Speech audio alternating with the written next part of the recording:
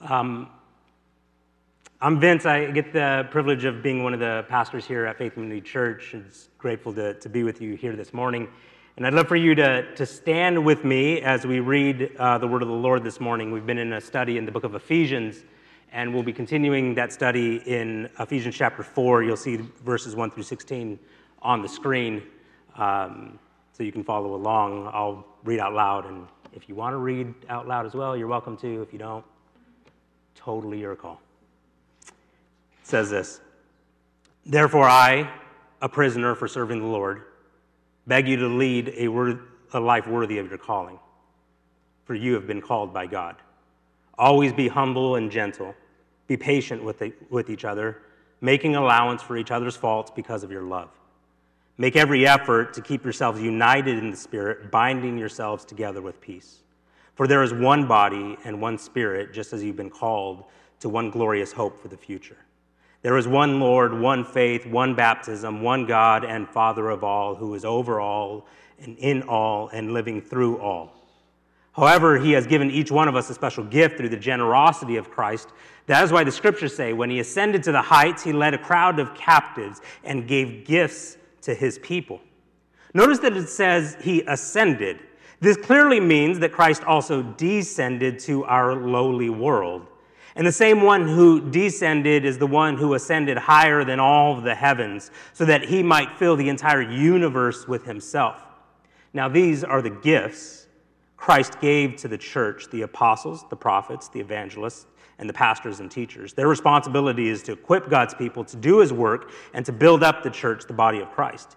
This will continue until we all come to such unity in our faith and knowledge of God's Son that we will be mature in the Lord, measuring up to the full and complete standard of Christ. Then we will no longer be immature like children. We won't be tossed and blown about by every wind of new teaching. We will not be influenced when people try to trick us with lies so clever they sound like the truth. Instead, we will speak the truth in love, growing in every way more and more like Christ, who is the head of his body, the church. He makes the whole body fit together perfectly. As each part does its own special work, it helps the other parts grow so that the whole body is healthy and growing and full of love." Let's pray. Father, thank you for the work that you're doing even here now. You are faithful. You are good.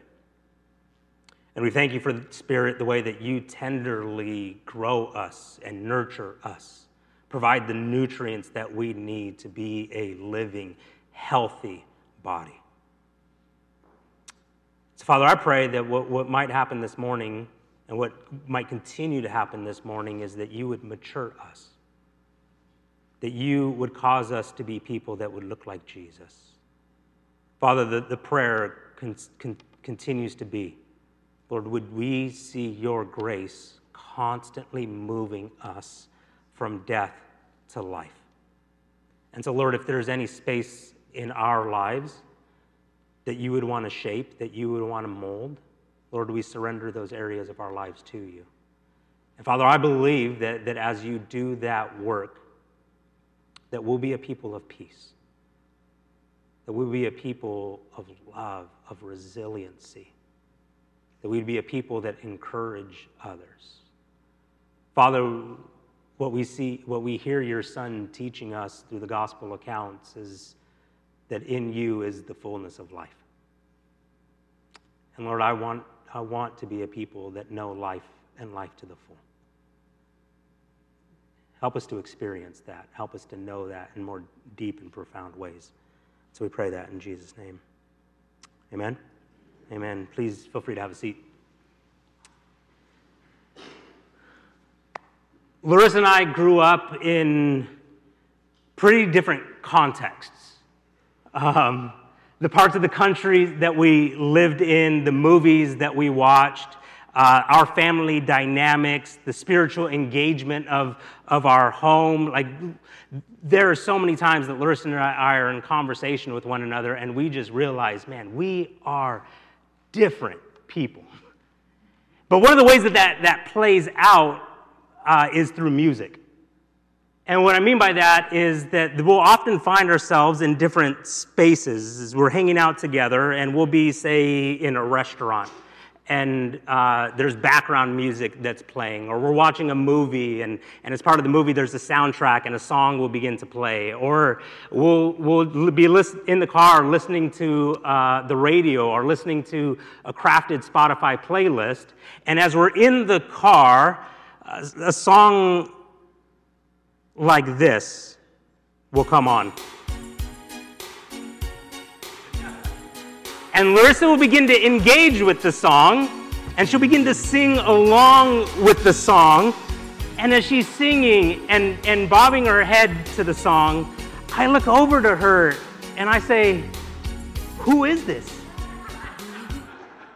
And she, yeah, like that, her response is to say, "You don't know Amy Grant?" And I say, "Who?" And she says, "You don't know Amy Grant?" And I said, I didn't grow up with Amy Grant. I have no idea who that is, and I have never heard that song before. And she's just, floored by that. Like, how is it that you grew up in the 80s and 90s and you at no point came across that song? But we'll be hanging out together, and I'll have one of my playlists on in the car, and a song like this will come on. And I'll start bobbing my head. And I'll be into the music, and I'll be in the place where it's like, yes, anticipating the lyrics that are about to be coming on in the radio. And Larissa will look at me and say, "Who's that?" And my response will be, "You don't know Jurassic 5?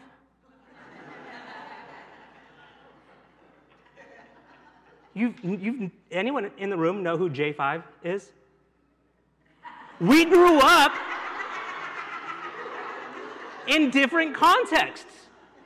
We grew up in different backgrounds. We grew up in different times, right?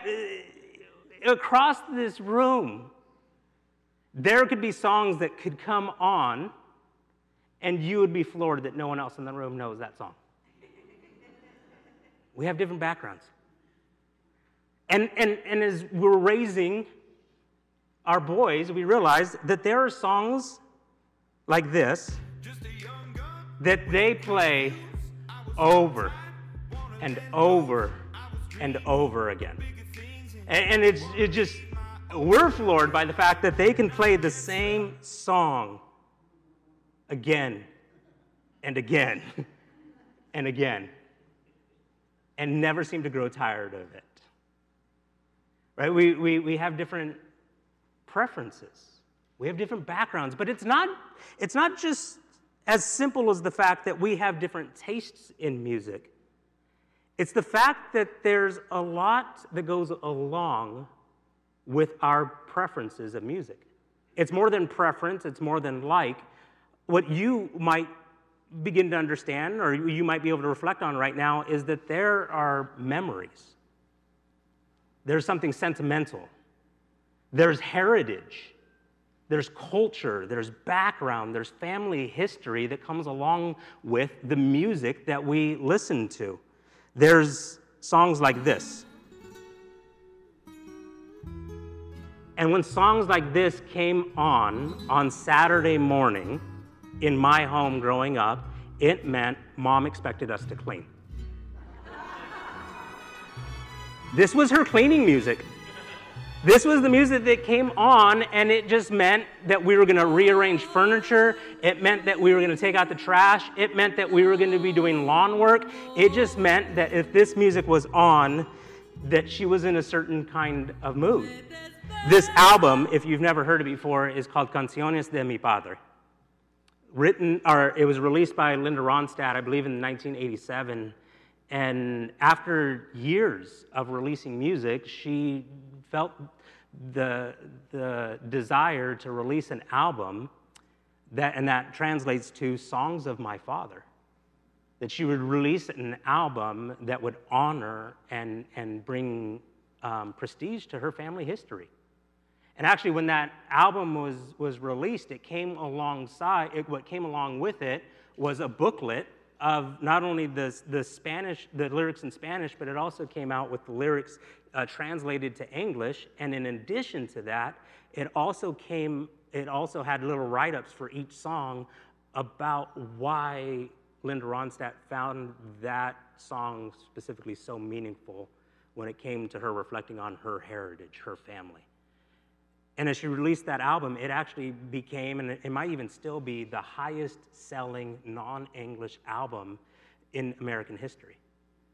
It's an incredible album. I definitely encourage you to listen to it. But for me, it's not just preference when I hear that album come on.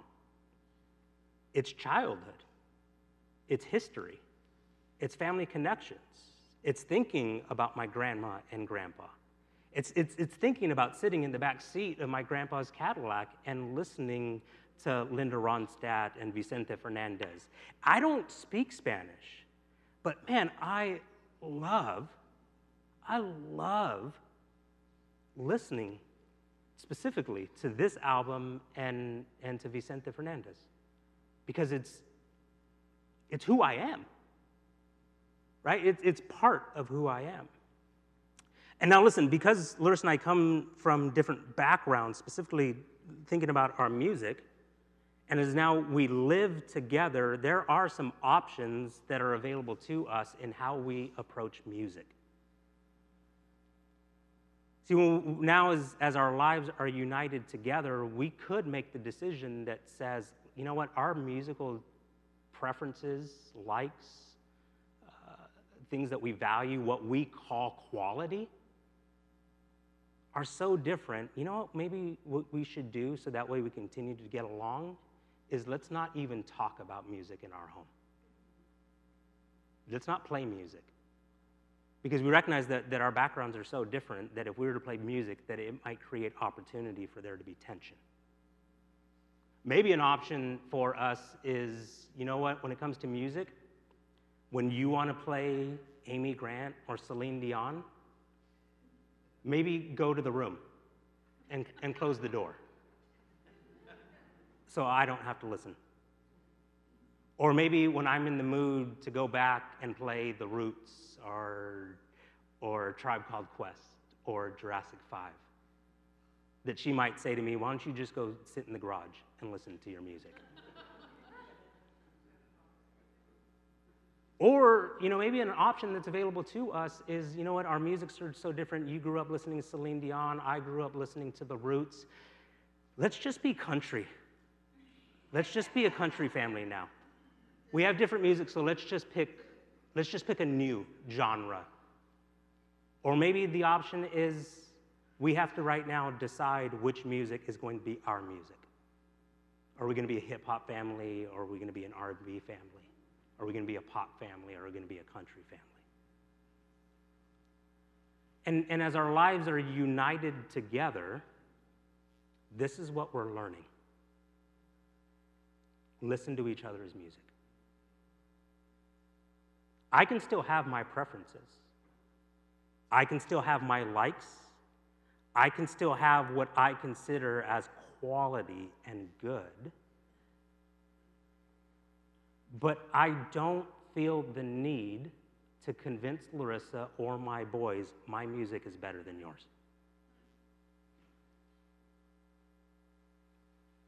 And actually, when we're in the car together, the decision that is often made is that we will play each other's music. And so I listen to Celine Dion now, Toni Braxton, the Cranberries. The songs, even last night, I was working out on the Peloton, and as I was doing so, a song came on by a group called Heart. And I'm working, and Larissa's off to the side in the room, and she's singing along, and I look over to her, and I'm laughing, and I was like, literally, you know what I'm going to be preaching on? And I said, I don't know this song. No clue.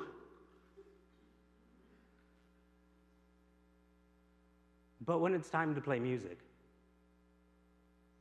a lot of the times I'll intentionally turn on the boys' music. It's not what I prefer in the moment, but we're one. That's not going to change. We're united together. We live under the same roof. We hang out together. And so I'm learning to put their preference above my own. And honestly, Celine Dion's good.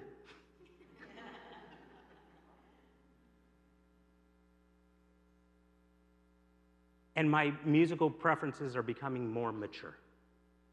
There's maturation, there's growth that's taking place. And that doesn't mean that what I listened to in the past is bad. It just means that there's now more variety. There's different options for me to listen to. All of a sudden, there's more depth. There's more variety at play that I can engage with. Paul turns the corner here from Ephesians chapter 1 through 3 to Ephesians chapter 4. And as we've reflected on in the book of Ephesians, Ephesians chapter 1 through 3, Paul is very theological. There's beauty, there's insight, there's structure, and it's profound, and you can explore it like you would explore the Mariana Trench, right? There is so much depth to what Paul is writing, but there's also like so much intentionality to what he's doing in Ephesians chapter 1 through 3. He's giving the church rich theology, and as he turns the corner in Ephesians chapter 4, he's going to get very practical for us. Therefore, this is how you should live. And as by way of reminder, Ephesians chapter 1, it starts off with a greeting in verses 1 through 2. And Ephesians chapter 1, verses 3 through 14, he gives this one long sentence in the original Greek it's over like 200 words in the original Greek language. And in that run-on sentence, he's setting the stage for what the rest of the book of Ephesians is going to be addressing. He's laying down the foundation for us in that opening sentence. And in that opening sentence, he intentionally crafts it so that there's three movements to that sentence. The first movement is about the work of the Father. The second movement is about the work of the Son. And then the last movement of that one sentence is about the work of the Spirit. And he intentionally crafts it so that the center movement is what the Son has done for the church. And in the center of that center movement is this sentence. And this is God's plan. At the right time, he will bring everything together under the authority of Christ, everything in heaven and on earth. And so what we hear from Paul right now as he's crafting that opening sentence for us is pay attention to this, because this is what matters. Everything is being united in Jesus. And then so if you take a step back and you look at Ephesians chapter 1 through chapter 3, what you'll find is that it's intentionally this is intentionally crafted, and the way that Paul writes, it looks a lot like the book of Psalms, where if you read through the book of Psalms, it intentionally comes in and then goes back out. And so the central sentence or the central word that's being brought up in, say, a psalm will often be like, this is the climax, this is the crescendo, this is what I really want you to zero in on. And so when you look at Ephesians chapter 1 through chapter 3, you'll see it's intentionally designed that way. You can take a picture. By the way, this is from Tim Mackey and the Bible Project. In no way do I want to take credit for discovering this. But the way that it's intentionally crafted, at the very center of Ephesians chapter 2 are these sentences. So now you Gentiles are no longer strangers and foreigners. You are citizens along with all of God's holy people. You are members of God's family. Together, we are his house, built on the foundations of the apostles and prophets, and the cornerstone is Christ Jesus himself. We are carefully joined together in him, becoming a holy temple for the Lord. Through him, you Gentiles are also being made part of this dwelling where God lives by his Spirit. Again, for Paul, this is the central theme. So if this is your calling, what does it look like to live worthy of this calling? It's this. Have relational skills. Learn to get along with people. That's the therefore. God has done this cosmic work. God, through the Messiah, through Jesus, all of heaven and earth are being reconciled together. And Paul makes this conclusion.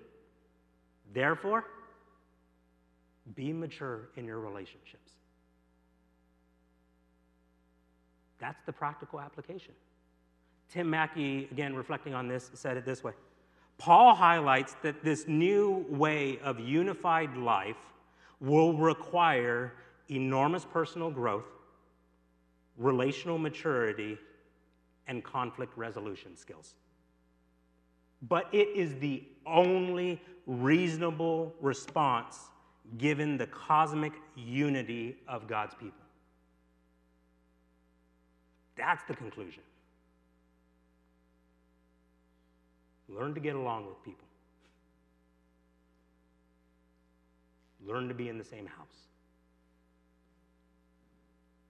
We all have different backgrounds. We all have different preferences. We all have different heritages. We all have different cultures. We all have different values. And now what we need to learn is what it means to be humble and patient. That's the therefore. And if you bring back up the big section here in Ephesians chapter 4, you can go forward to that, what you had before. Paul writes that where we want to end up is here in verses 14 through 16 of Ephesians chapter 4. It says, therefore, then we will no longer be immature like children. We won't be tossed and blown about by every wind of new teaching. We will not be influenced when people try to trick us with lies so clever they sound like the truth. Instead, we will speak the truth in love, growing us in every way more and more like Christ, who is the head of his body, the church. He makes the whole body fit together perfectly as each part does its own special work. It helps the other parts grow so that the whole body is healthy and growing and full of love. Here's Paul's angle that he's bringing before us is, listen, what spiritual maturity looks like is relational maturity. That we would be healthy. And the commands that he also gives on the front end of the passage, right, is to say, listen, live a life worthy of the calling that you've been called. Do you want to live a life that's worthy? This is what it looks like. Always be humble. Always be gentle. Be patient with each other. Make space for one another to make mistakes. And always be striving towards unity. This is the goal. God, Paul's therefore for us is to say, grow up, but not in this this fierce or mean confrontational kind of a way. The picture that he gives to us, again using the resources of Bible Project, is this: is that what you'll notice what Paul writes is Jesus is our head, and the understanding is, church, you have a really big head. And what God is doing is he's making the body match the head. And so that's why he says, don't be immature like children. It's not about immaturity. It's about body maturity. It's about body growth. What makes kids so dang cute is that their heads don't match their bodies. Right? You see a toddler waddling around, and part of why they have such a hard time walking is because their head is so heavy. Their eyes are massive. And what Paul is saying, listen, church, we have a big head. And that big head is Jesus. Jesus is the head. And what he's doing is he's growing up our body. He's maturing our body so that we would be adults. So that our body would function in a way, work in a way that matches our head. So come alongside the growth that he's doing. He's uniting us together. He's binding us together. Church, here's the good news. God wants to build you up. His desire for your life is that you would be healthy, that you would be whole, that you would be loving, that you would be resilient. Do you see what Paul is saying here? Listen, what God is doing amongst us, he's doing such a work that your life won't be one that's like constantly tossed back and forth. For anyone in this room, and including myself, that deals with things like anxiousness, stress, worry, doubt, to have God show up and say, listen, what I want to do in your life is to make you calm. I want you to have peace. I want you to be steady. Or anyone in this room that deals with anger, or anyone in this room and is in a place with difficult relationships, or anyone in this room that dreads going to work because you just know it's a drag, that the work that God is up to in your life is this: I want to make you loving. I want to work in your life in such a way that your mode of operation is joy. I want to work in your life so that you can be in different contexts and you can be someone that makes space for others. I want you to be someone that's humble, that's gentle, that's good. I want you to be someone that others know that they are loved by. Like, this is the work that I want to do in your life. And church, no matter where you find yourselves right now, maybe you have imposter syndrome. You always feel like you're failing and you're disappointing. And your disappointment to others. If you've ever just been in this place where you beat yourself up and you have this really loud inner critic, that what you would hear the Spirit of God saying to you is this: I can raise you up. I'm doing a good work in your life. I delight in you. I adore you. I love you. I am for you. I am with you. God's doing a good work within you. That's what he's up to in our lives, that we would be a person who can engage. Look at verses 14, 15. We can be a people that engage with the world and still embody the truth and ways of Jesus. We can be a people that are in the middle of difficult conversations and still embody the way of Jesus. That's the work that he's doing within us. And friends, how do we get there? How do we get to this place where we see maturation happen in our body? The avenue for spiritual growth is through relationship with the people that God has gifted to us. And so that's why he tells us here, now these are the gifts that God has given to the church. He's given us the apostle, the prophet, the evangelist, the shepherd, and the teacher. And can I tell you that those different people gifted to the church all have their preferred playlists of music? Right? The apostle would likely come to you and say, hey, listen to this band.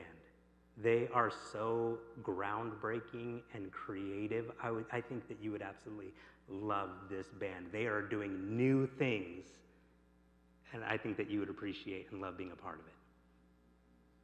And the prophet would likely come to you and say, hey, Have you heard of U2 or Rage Against the Machine?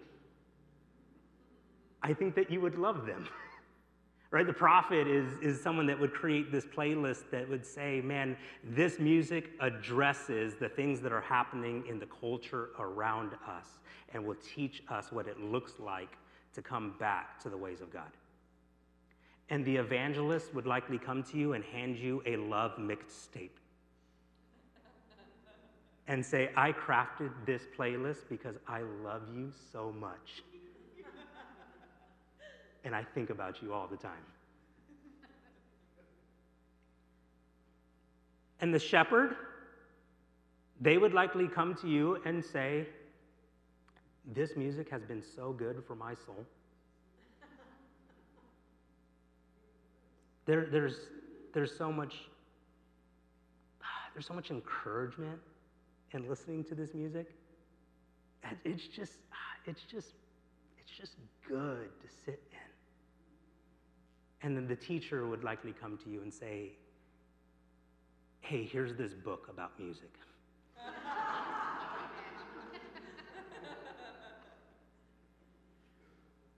But God intentionally gifts to the church a variety of voices, a variety of perspectives, a variety of backgrounds. And he does it on purpose so that the church learns to listen not to just one point of view, one way of seeing things, that God intentionally, in his wisdom, in building up the church, in making us more mature, brings us different people so that we might learn what it looks like to see the multifaceted nature of who God is. That's what he's up to in the world. That's what he's doing for us.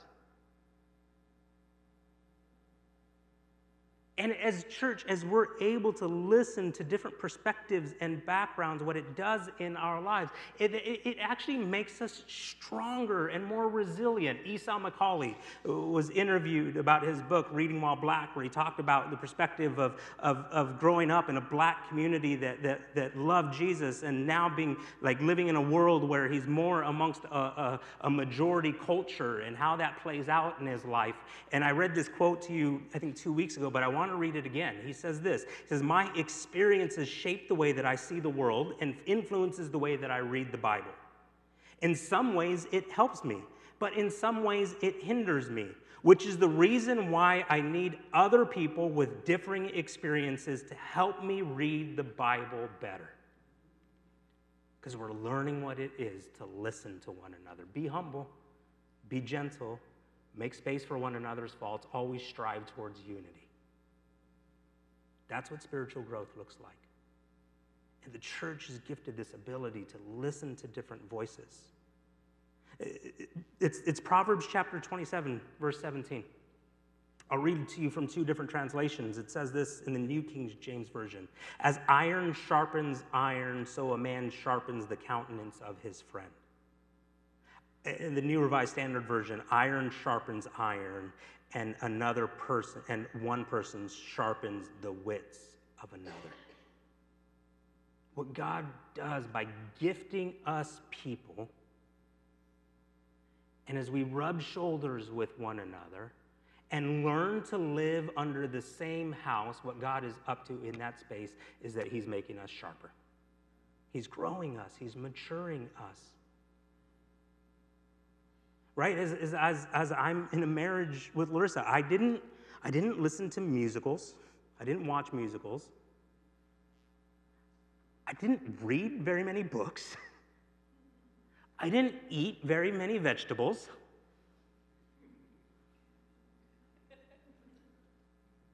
Right? Like, I didn't visit small towns. There's just all these different areas. And as we're married to one another, and as she says, hey, let's have broccoli for dinner, it's growing me. It's maturing my body. It's doing a good work within me. And as Larissa has been in marriage with me, I think she now knows who the starting center of the Golden State Warriors is. God's using me to make her sharper.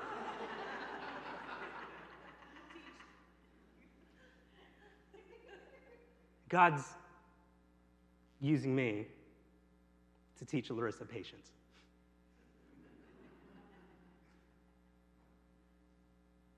The imagery of iron sharpening iron is the imagery of friction,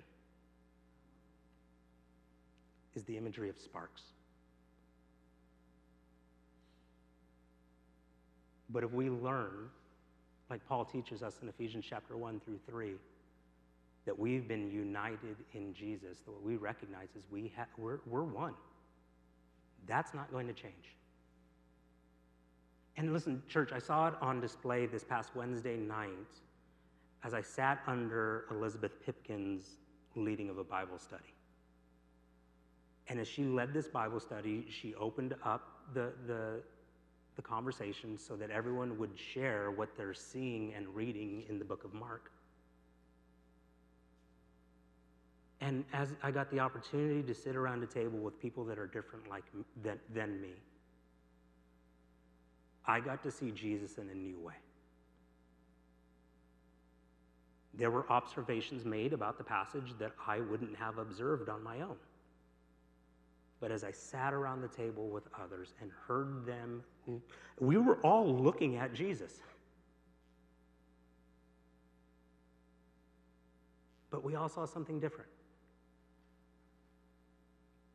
Apostle, prophet, evangelist, shepherd, teacher, different giftings that are given to the church.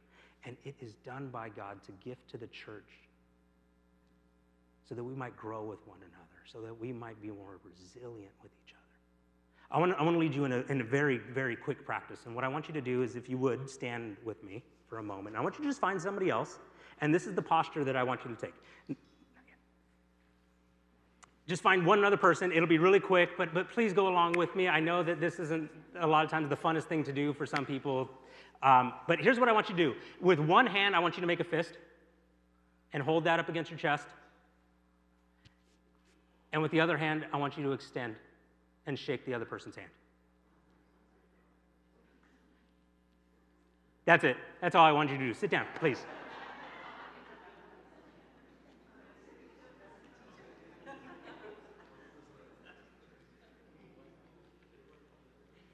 Here's the point.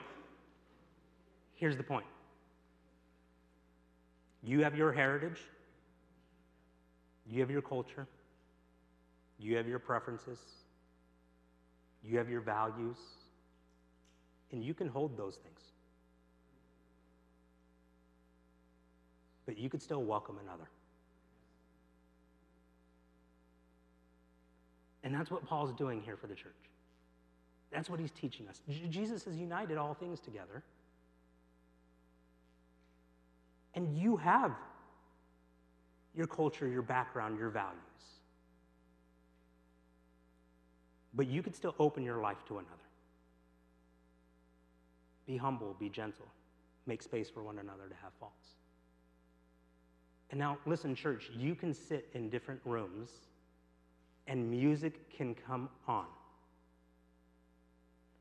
And when that music is playing, we don't have to have the automatic response that says, my music's better than that. But what we can do in that environment is we can hold on to our preferences. We can hold on to our culture and our values, but we can still listen. We can still engage with. We can still learn what it is to hear other voices. And let me wrap it up by what is up to there in the middle of this passage. As usual, this is first embodied in Jesus. Do you see the movement of Jesus? He descended. He descended. He shows us the way. Church, if you want to be great in the kingdom of God, be the servant of all. If you want to see growth in your life, become less. If you want to ascend, if you want to be raised up, if you want to see life and life to the full, then the first step is to descend. What's unique about this passage here is that it's a quote. It says, when he ascended to the heights, he led a crowd of captives and gave gifts to his people. And I'll ask the worship team to come back up here. What's unique about that quote there, it's a quote from the Old Testament, but it actually doesn't say, and gave gifts to his people. It's actually a picture of God coming into the city with victory, and the people are giving gifts to the king. And Paul does something unique here, and he shows us this is the heart of God. He should have been the one that received gifts. Jesus, when he came here to earth and dwelt amongst us, our response should have been that we put on the clothes of a servant and we began to serve him because he's king. But what this king did, when he showed up, while he should have been the one receiving gifts, he's the one that gave gifts. This is our God. And on the night that he's betrayed, when the disciples are sitting around the table, literally arguing about who amongst them is the greatest, Jesus' response was to get up and go put on the clothes of a servant and begin to wash their feet. He descended. He stoops down. He bows low. He puts on the clothes of a slave. And what God reveals to us is that if we take that posture, if we descend with him, then he'll lift us up. My college pastor always used to have this phrase, listen, if you'll be all about God and all about others, you will discover that God is all about you.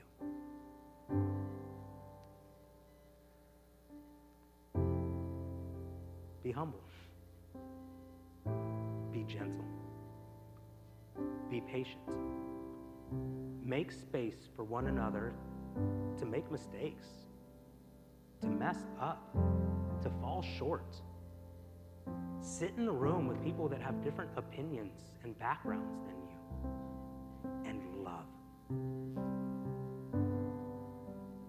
and serve, and bless. Jesus models it for us. Descend. Descend. But watch what he does. Watch what he does amongst a community of people that all take on this posture. He will mature us, and he will give us a body that matches our head.